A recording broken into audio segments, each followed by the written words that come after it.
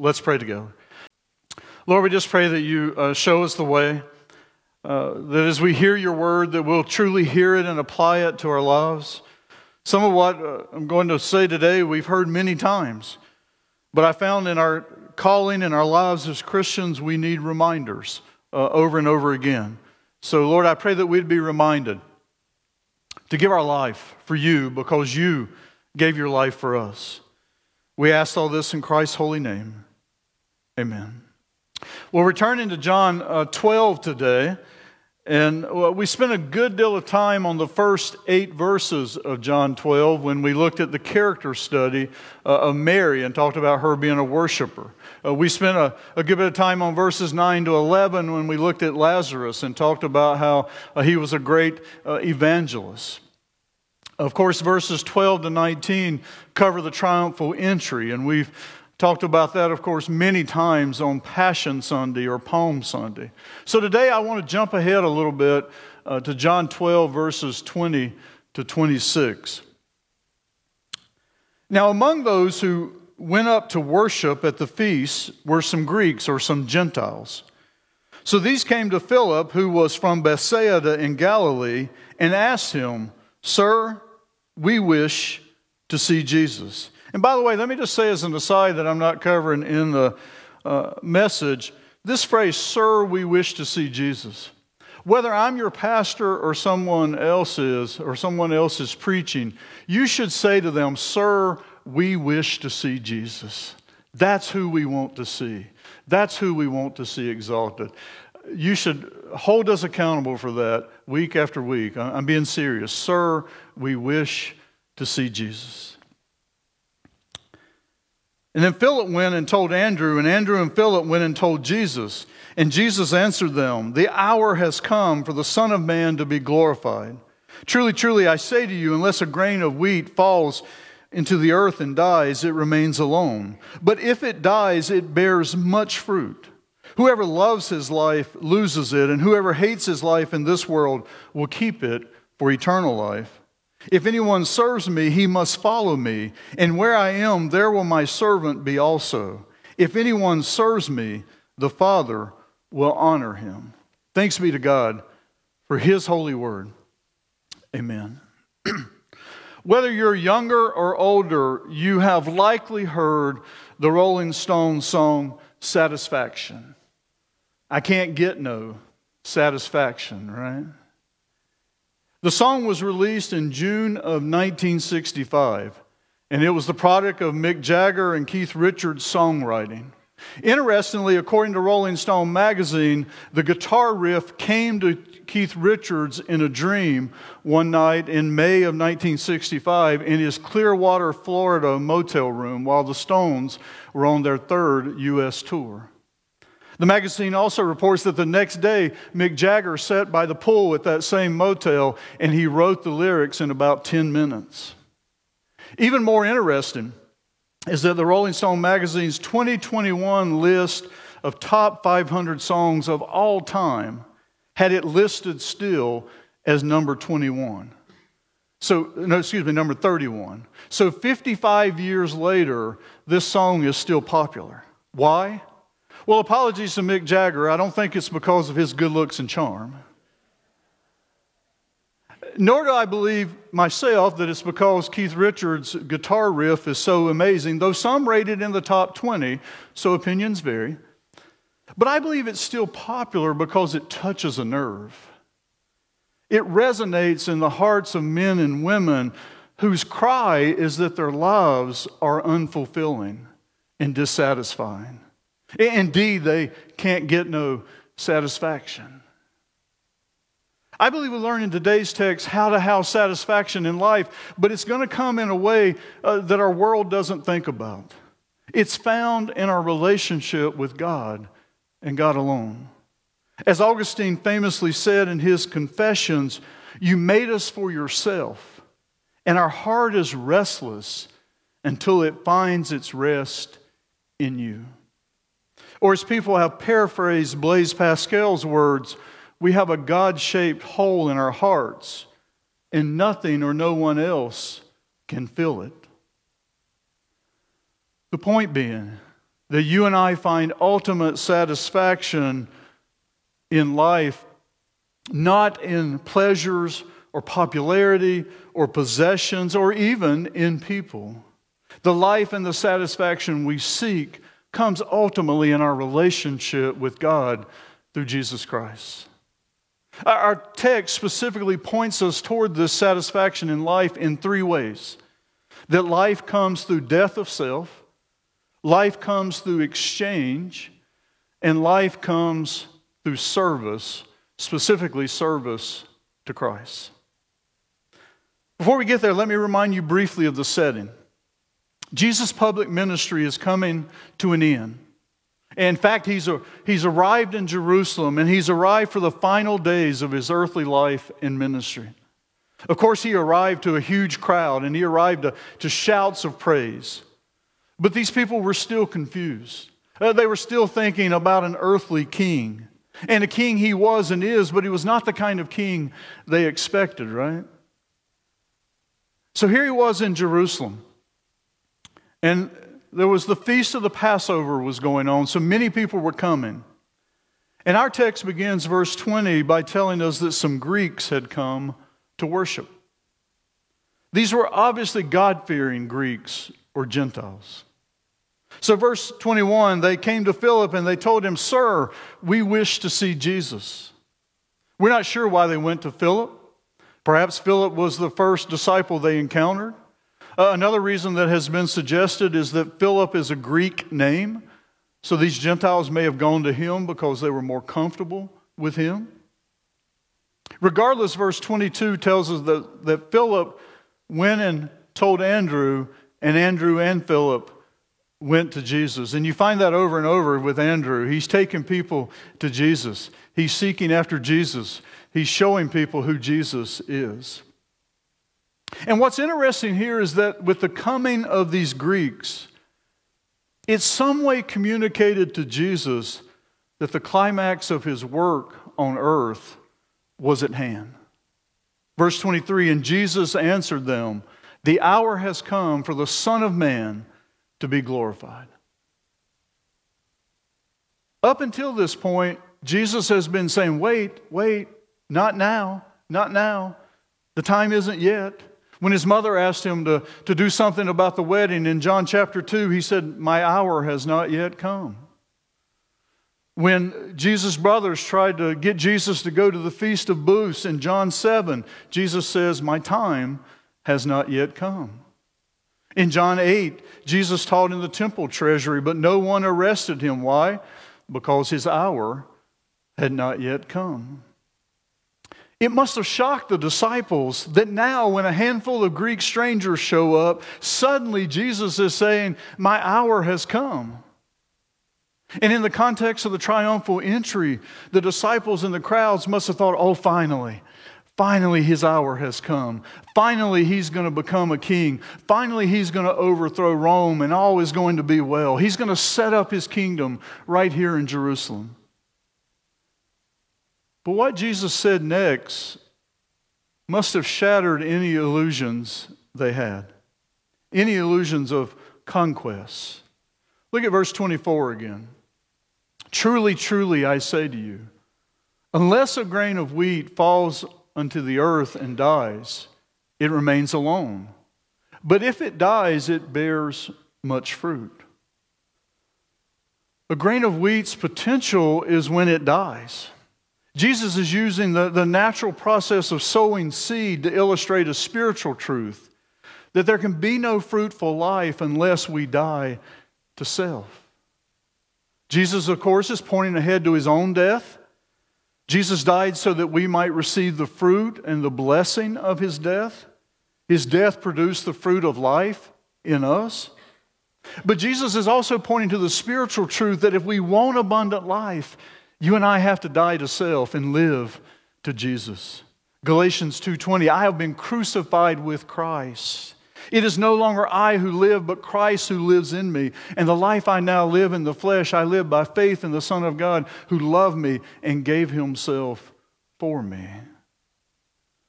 Romans 6:6, "We know that our old self was crucified with him in order that the body of sin might be brought to nothing, so that we would no longer be enslaved to sin. And then verse 11, so you also must consider yourselves dead to sin and alive to God in Christ Jesus. Beloved, life comes when we die to the old sinful self and live for Christ. Life comes when you and I are regenerated by the Holy Spirit and the old self has died and we're brought to life in Jesus. 2 Corinthians 5:17, therefore, if anyone is in Christ, he or she is what?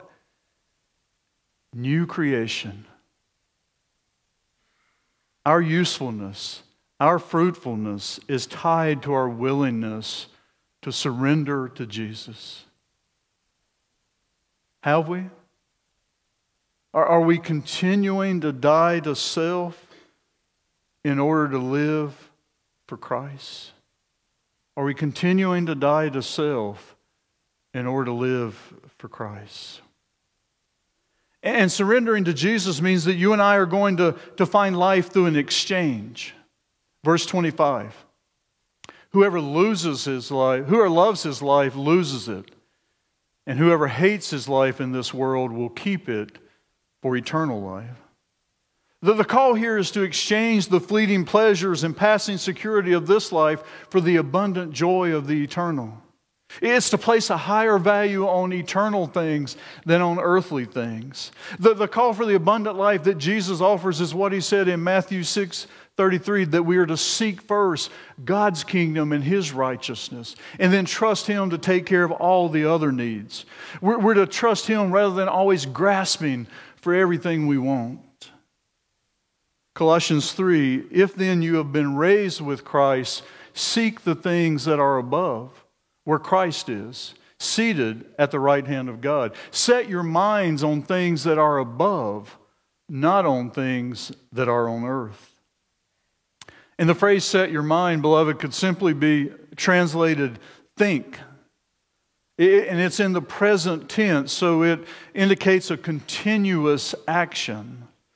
He's telling us here, think on heaven where Christ is seated and keep thinking on heaven. Keep your focus there, not on the fleeting things of earth. As Jesus said, if you try to hold on to them, you will lose them. And here's the truth, whether you and I want to admit it or not, at some point, we lose everything associated with this life. We cannot hold on to our youth, no matter how much we try or how many products we use. We cannot hold on to our athletic ability, no matter how much we work out. If we live long enough, all of us to some extent or another, we're going to lose mental capacity no matter how much we work crossword puzzles or read or play Wordle. It's not going to help eventually. We can't hold on to our loved ones forever, and our loved ones can't hold on to us forever. Not in this life. It's only a matter of time. So Jesus is saying, prepare now. Corrie ten Boom once put it this way, I've learned to hold all things loosely so God will not have to pry them out of my hands.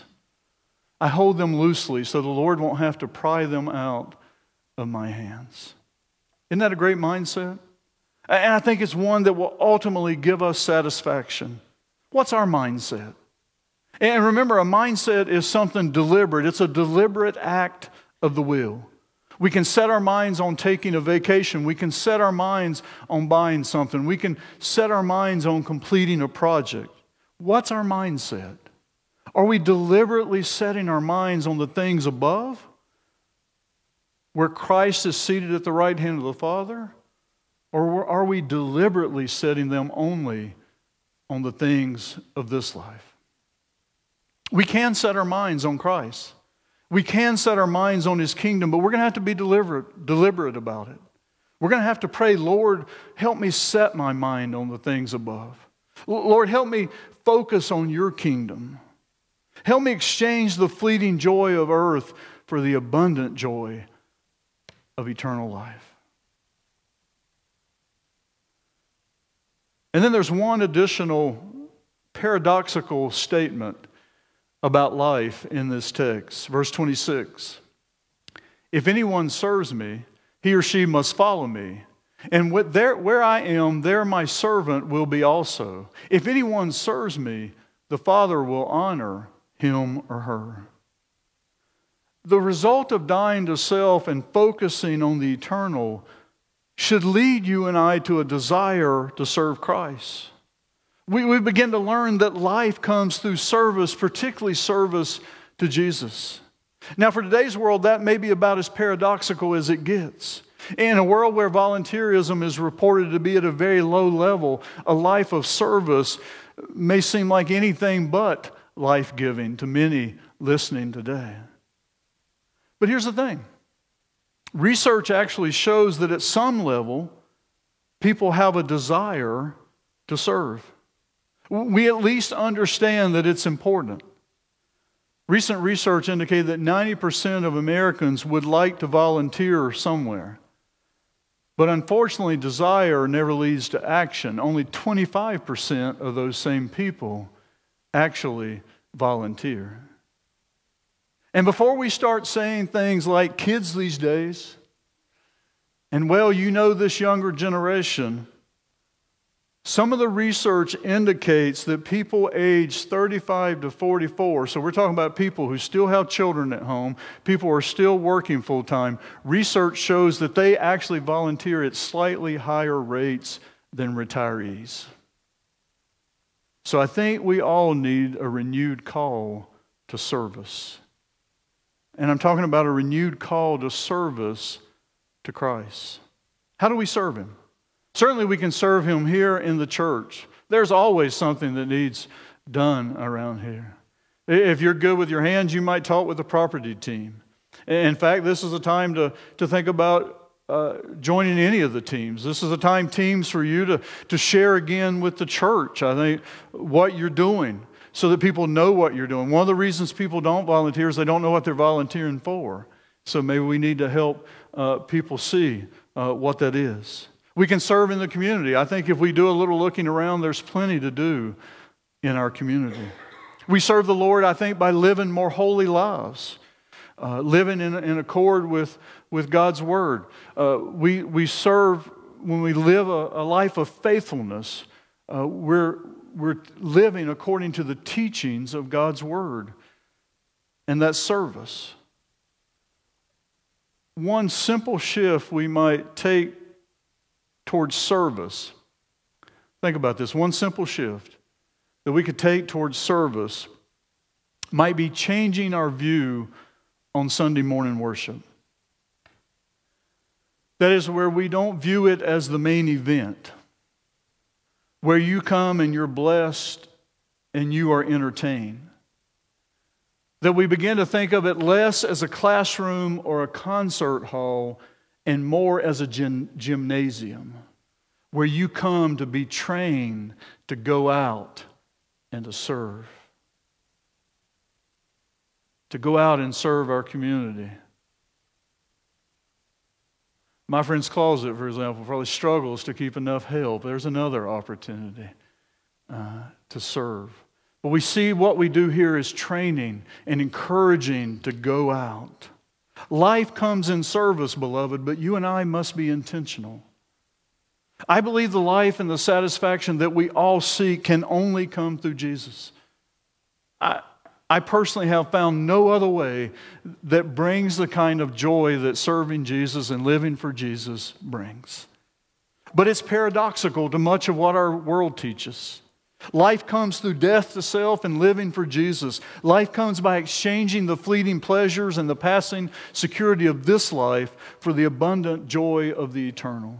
Life comes in service to Christ, which of course means service to others. Will we surrender all and find that in giving our life to Jesus, we find the satisfaction we all seek? Let's pray together. Lord Jesus, may we die more and more to self and live for you. It's true that when we trust in you, Christ, that the old man or woman is gone and a new creation is formed, but I have found in my own life that old man keeps wanting to come back to life. That old man keeps wanting to have his way. That old man keeps wanting to selfishly live for himself. So Lord, would you give us new life? New life in Christ. Would you indeed crucify the old man or woman, that we might exchange the fleeting pleasures and the passing security of this life for the abundant joy of eternity. Oh Lord, may we indeed seek first your kingdom and your righteousness. Lord, show us that life comes in service to you, and that service is by serving others. May it be our great joy to serve you by serving the people in the community around us. May it be our great witness unto you that our satisfaction comes in relationship with you and worship and service unto you. To you, Father, Son, and Holy Spirit, be all glory, praise, and honor today and forevermore. Amen. Now may the grace of our Lord Jesus Christ, the love of God, and the fellowship of the Holy Spirit be with all of you today and forevermore. Amen.